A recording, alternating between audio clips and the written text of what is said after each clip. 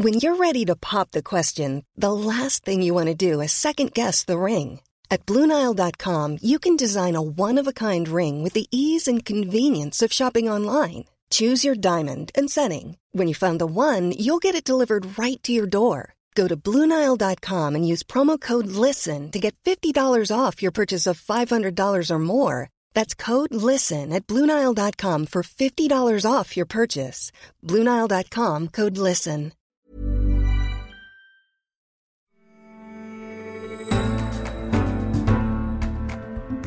You're listening to The Economist Asks. I'm Anne McElvoy, and this week we're asking, why is The Sopranos reaching new audiences?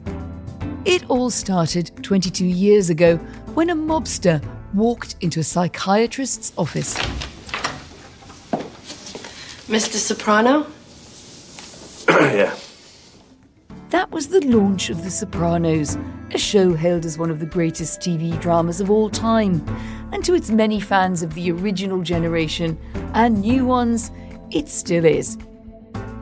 Over 6 seasons, viewers watched patriarch Tony Soprano face and usually fail a raft of moral tests, fret about his family, and bump off a fair few enemies along the way, while enjoying his favourite gigantic Italian lunches.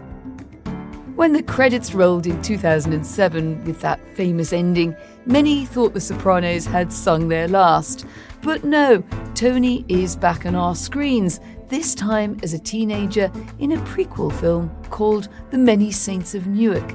It's written and produced by The Sopranos creator David Chase, my guest this week. Chase mined the saga from his own experiences growing up in an Italian-American family. So why did the Hollywood veteran decide now was the time to bring his beloved main character back to life as a younger man? And what does he make of the show's enduring success? And by way of warning, there are spoilers galore in this episode. We couldn't think of a way to get around them. David Chase, welcome to The Economist Asks. Thank you. Nice to be here. It's 14 years since The Sopranos was last on our television screens, other than as repeats. I suppose you could have decided at any point that you wanted to revisit this extraordinarily powerful TV story. So why now? I missed the characters, actually. I missed writing those characters. I always enjoyed that tremendously. Have they been in your head all these years, having conversations with them? No, they're not in my head having conversations. You know, I think about them occasionally and ideas for them crop up. And when I get together with the other writers socially, we talk about, we don't pitch ideas, but we talk about them as characters and how deep or not deep they are. One thing that I suppose which I didn't think about watching the ending of the original television series, or I think The Economist called it the anti-ending, that it did leave the, perhaps, I don't want to say only, but the best option was to go back to the origin story, particularly to Tony Soprano's origin story. You wouldn't want to take on The Sopranos, would you, after the ending that you conceived? I didn't even know what an origin story was until we started the marketing for this movie. Apparently it's like for Marvel movies, it tells where the guy came from or whatever. That doesn't interest me at all, really. We just wanted to do a solid, respectable gangster movie. It's interesting because I was going to ask you, as we went along a bit, about prequelitis, the idea of prequels and how absorbing you found them or not. But it sounds kind of not, really, that you didn't set out thinking I've got to get back somehow to what happened before. We knew that Warner Brothers was paying for a Sopranos movie, so we put a Sopranos kid in there. But, it was interesting because that was established during the series, that Dickie and Tony were mentor and pupil. And we did want to explore that. But we weren't really thinking, we'll see where Tony came from. All the way during the series, you had conversation, even pictures, even flashbacks about Tony's life. We really didn't need much more. My son is watching the series and he walked into the kitchen when I was watching The Many Saints of Newark and ran out screaming, "Don't spoil it for me," because, of course, he's still discovering The Sopranos. And that did make me wonder how you balance the story between older Sopranos fans and those who are coming to it with fresh eyes. Well, it concerned us that some people would not know the inside baseball. We tried to make a movie that anybody could enjoy and it would be understandable to anybody. And I believe that we did, but apparently some people are pissed off that there's too much fan service, or I don't know what. But I believe the thing stands alone as a gangster movie. But it's hard for me to see it that way since I may be deceiving myself, And so let's talk about the story in and of itself. The Many Saints of Newark it takes place in New Jersey in 1960s and 1970s. Is it as much for you about revisiting that era as it is about the attraction of, as you say, bringing back some element of what is going to be the Sopranos into your life as a creator? If we were going to do a prequel, it was going to have to be in Newark because that's where, in the series, it was established that Tony's crew, and before that it was his father's crew, and before that was in Newark. And so that's what we were going to do. But when you talk about Newark, New Jersey, right away you think, oh, the Newark race riots, yeah. And that seemed like good turf to ride on. They're the backdrop or part of the backdrop to the film. How much of the protests or the awareness of them and what they signified for the society and also for the changes that it's charting, I think, very well in the film. It's almost like sometimes you just feel that sort of the sands or the tides changing. Not very much time has passed in the plot, but something feels different. Is that something you felt yourself, and how much did you experience that directly? It really was a changing time. I mean, my mother was born in Newark, New Jersey, and lived her life there until she got married. And that's where she met my father. And that was a long time ago. The 60s, everywhere, with everything, especially the late 60s, was a complete typhoon. And that's what we wanted to get.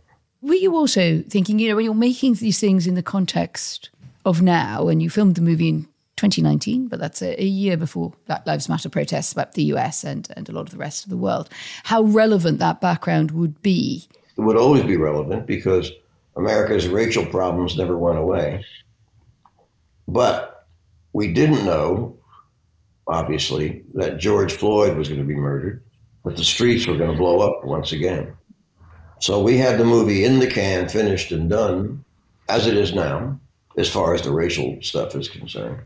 And then we had to go away for COVID. And during that year, America turned upside down with very, very strong protests and violence on the part of the authorities. And so it looked like we were very prescient, but we weren't. And it just goes to show you that it hasn't gone away. It's just there lurking under the surface. And now it's closer to the surface again. James Gandolfini was the actor who immortalised Tony Soprano in the TV series. For the film, his son Michael steps into his shoes and plays the teenage Tony with some of the same quirks and the same mannerisms. It can give you a shudder from time to time. It was quite a performance. Yeah, it is. It really is. I had lost track of Michael Gandolfini between the time his father died and 2019. But then he came back to New York to go to school.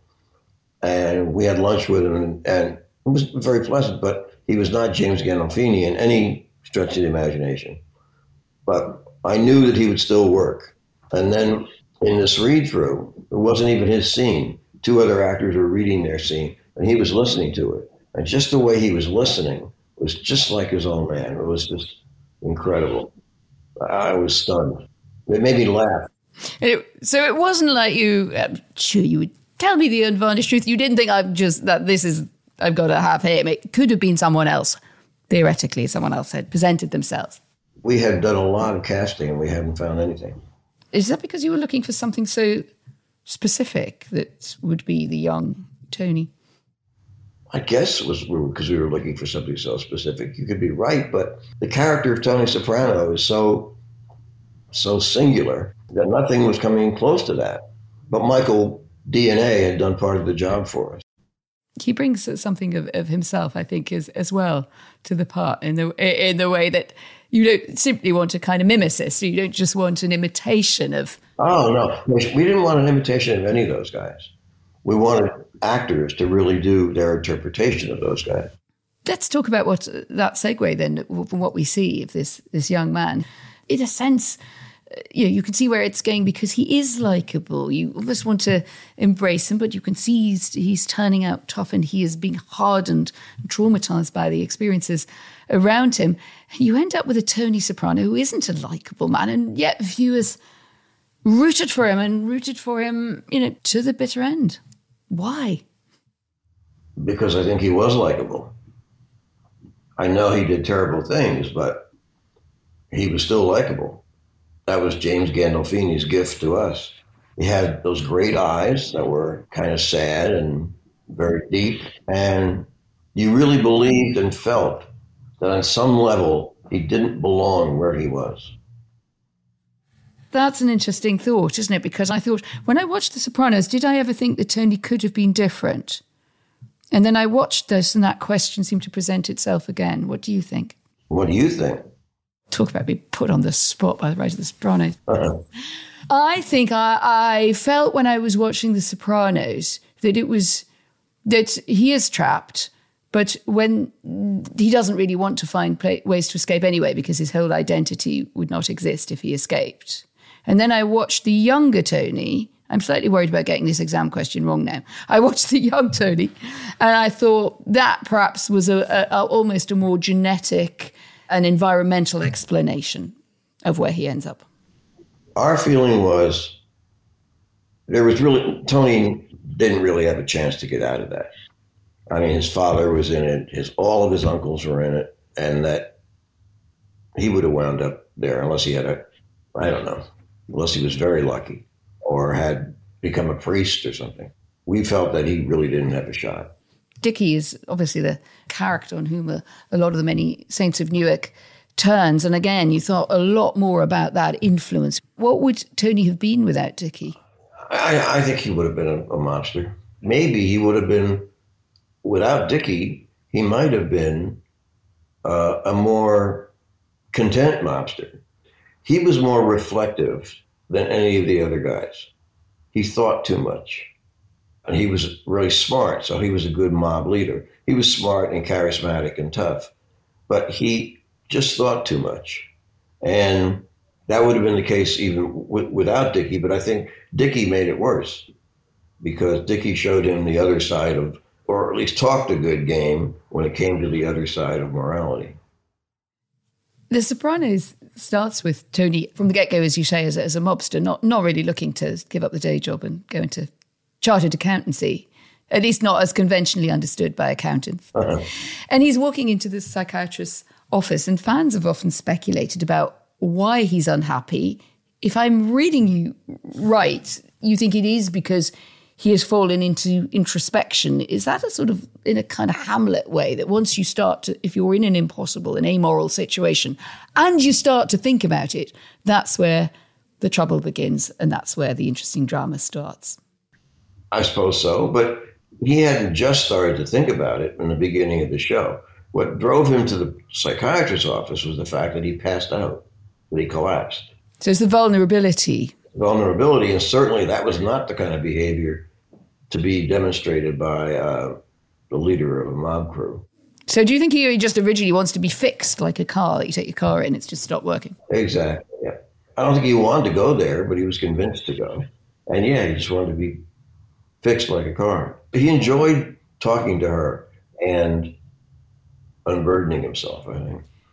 And you were presented with an award by the American Psychoanalytic Association, partly because, or mainly because therapists said they saw a surge in numbers of men, particularly in groups who might not otherwise have thought must go get a therapist, see a therapist, turning up. So do you think that you did help male viewers open up about their innermost thoughts and feelings? I guess you're not going to tell me that's kind of on your mind when you set out to write that relationship, but I'm just interested what you make of it. Would it make a real difference in society? I don't think so. Yeah, maybe a lot of guys went and got help. It all depends on your view of psychiatry and psychology. At that time, it was all about the talking cure, and the chemical cure was just starting to come in. The talking cure, I feel, has largely been abandoned. So I don't know that all that talking helped on it. It was a very intense look at a talking cure relationship, wasn't it? And but she was also, of course, rather fantastic in her own right, Dr. Melfi. I mean, have you never... I just wanted her in my life. Did you want a Dr. Melfi in your life when you were writing her? Well, I had a Dr. Melfi, so when I was writing her, yeah. I had a couple of them, but one of them was a female. And Dr. Melfi was based on her. There's a question actually from our culture editor, Andrew Miller, also an aficionado of the Sopranos. And he said this: one of the main themes is also misogyny. It's a world in which women are perpetually vulnerable. Perhaps the exception of those who is in the case of Meadow, is the daughter of someone very powerful. And even so, that can be pulled away. Is that the way that you see that world, but also the world more broadly? I see the world more broadly that way, but I don't see it much in the mob world. I mean, we could go back through 100 years of newspapers and not find an incidence of the daughter of any mobster being injured or touched in any way, or the wife. So the vulnerability, and we see that too towards women in the Many Saints of Newark, and the cruelty has some rules, and yet why? Because it interferes with the patriarchal, so-called natural order, or some other reason? Catholicism, something else? In a lot of movies and a lot of art, there's the virgin and there's the whore. And that's the way a lot of men look at women. They're either one of two things. I guess for organized crime guys, they believe that their daughters, anyway, are virgins. An outstanding female character in the show is Carmela Soprano.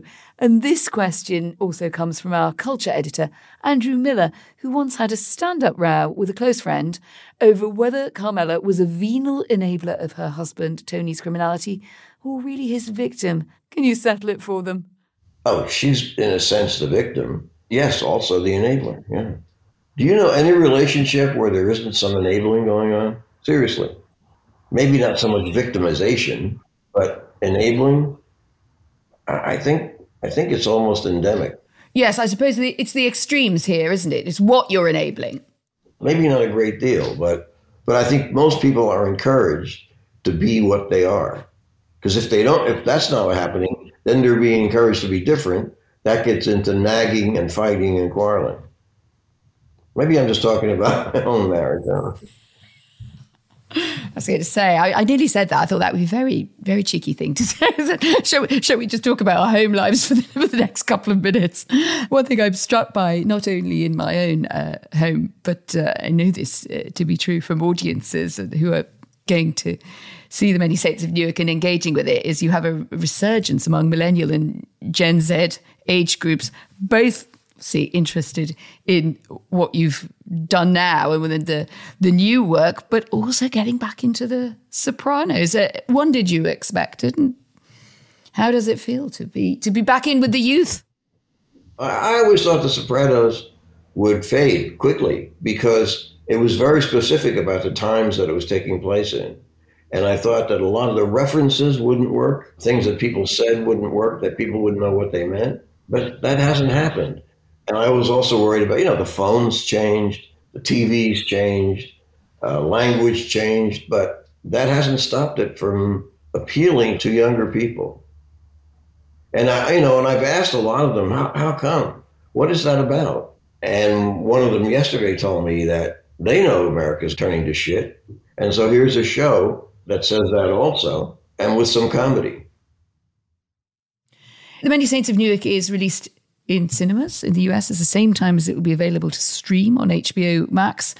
Would you rather people saw it on the big screen? Absolutely. I think this method of exhibition is terrible. Although, I'll be frank with you, we didn't do that well in the theaters. And I'm told that's because our audience is somewhat older. They were still afraid of coronavirus. and they wanted to stay home. But it had nothing to do with coronavirus. The Sopranos was a television show, okay? And everybody saw it in their home. And when they hear there's a movie coming out, they might have rushed to the movie to see it. But if they hear there's a movie coming out and a television show on the same day, what would you do? You'd say, I'm not going to drive downtown and spend money. We'll just look at it here.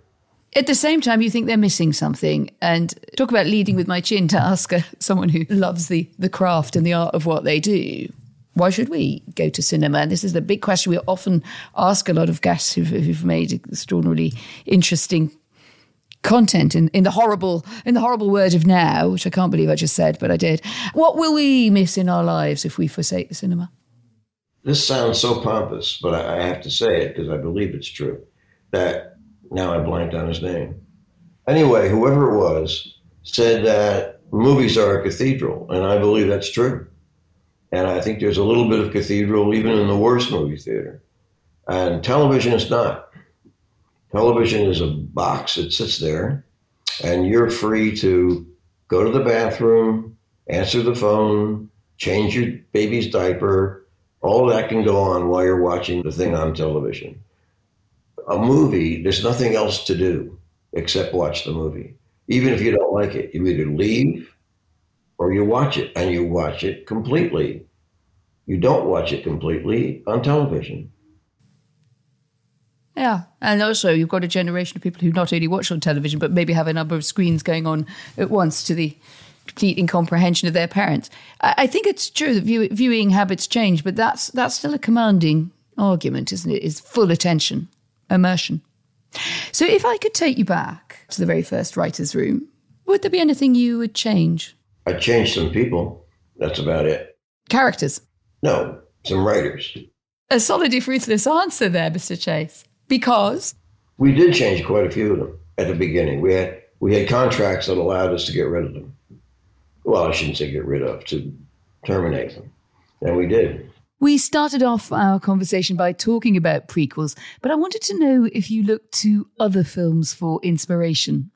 The Public Enemy has always been a real solid movie for me. It's always engrossed me and engaged me and scared me.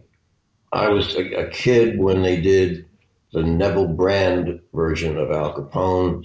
I was totally engrossed in gangsters during Some Like It Hot. The character Spats Columbo, played by George Raft. I think I was only 10, and it was a comedy. But that guy scared me. And I thought, look at him with the spats and the outfit and these guys with cigars. They seem to have a secret organization. And then as I learned more about it, I learned that there is a secret organization, and you have to kill someone to get in there. It all fascinated me, the way it was put out there in movies. Probably because I'm Italian American, so I would be, as a kid, I'd be thinking, God, that's not like my dad at all. That's not like my uncle. But then in some ways they were like that. And it's also about the fascination of America's professional middle class with gangsters, isn't it? That's very cleverly channeled in the relationship of the society to the Sopranos, Dr. Melfi's neighbours, and their somewhat indecent fascination. That is absolutely brilliant in the sense that there is a sense that you've been brought in to collude a little bit as well. I would hate to say that you in any way contributed to that, but there is that fascination, isn't there? Well, here's what I noticed. Italian-American anti-defamation societies here who hated The Sopranos and disliked Scorsese movies, and Coppola was another one, and because it made people think that Italians, as we call them, actually they're Italian Americans, that's all they did was rob and steal. It's a nonsensical premise that that's all people thought. But I really disliked their point of view, and I always went out of my way to kind of slap it down. To some extent, do you understand why people might think if that is the portrayal of me and my community, that's not the whole story? But my question was really about what was the rest of the society, to what extent it bears blame here or is colluding in it. It was just what you struck me when you said how interested you had been as a younger man. I was telling you about all those Italian-American groups that despised the mob and the mafia and La Cosa Nostra. And then we would go to these little screenings in New Jersey or wherever, and people couldn't wait to tell you about the fact that their uncle so-and-so once carried bags of money when he was a kid from this wise guy to that wise guy. Or my grandfather once fixed a flat tire for Al Capone. They couldn't wait. Really, it was like talking about the Beatles for them. Yes, I suppose that is having your cake and eating it, isn't it? Or your Parmigiana and eating it. I suppose you have you've taken us back, whether we call it the origin story or for you it is just characters that you wanted to write and will stand by themselves. But you feel you're done with The Sopranos? I do. And, it could change, but yeah, I think enough's enough. Although just now when I was talking, I thought to myself, well, that would be kind of a fun comedy about Italians complaining about the mob, about mob movies, and then also bragging about them. But would I ever make that movie? I don't know. Oh, well, I don't know. As long as there's just some English journalist in it, who's got a little bit part who just asked you that question, that's fine. I could sign off on that, David, if you're up for it. All right, you're hired. David Chase, thank you very much indeed for joining us. You're welcome, and thank you very much. I've enjoyed it. And we'd love to know what you think. What's the greatest prequel of all time? And do you agree with David Chase that the cinema is really the only place to truly watch a film? Or do you stick to the sofa and the popcorn there? Write to us, podcasts@economist.com, or you can tweet us at EconomistPods. Thanks to everyone who sent in comments about my interview with General McChrystal, and especially to Lindy Sisk, who also only eats one meal a day. I'm trying to give it a try. I'll let you know how I get on. Tony Soprano never would. You can listen to that episode with General McChrystal wherever you get your podcasts. And if my conversation with David Chase has left you wanting more from mobsters, we hope we can make you an offer you can't refuse. The Economist take on the prequel is over on our website. And while you're there, well, why not become a subscriber? For your best introductory offer, go to economist.com/podcast offer. The link is in the show notes. My producer was Alicia Burrell. I'm Anne McElvoy. And in London, this is The Economist. Fade to black.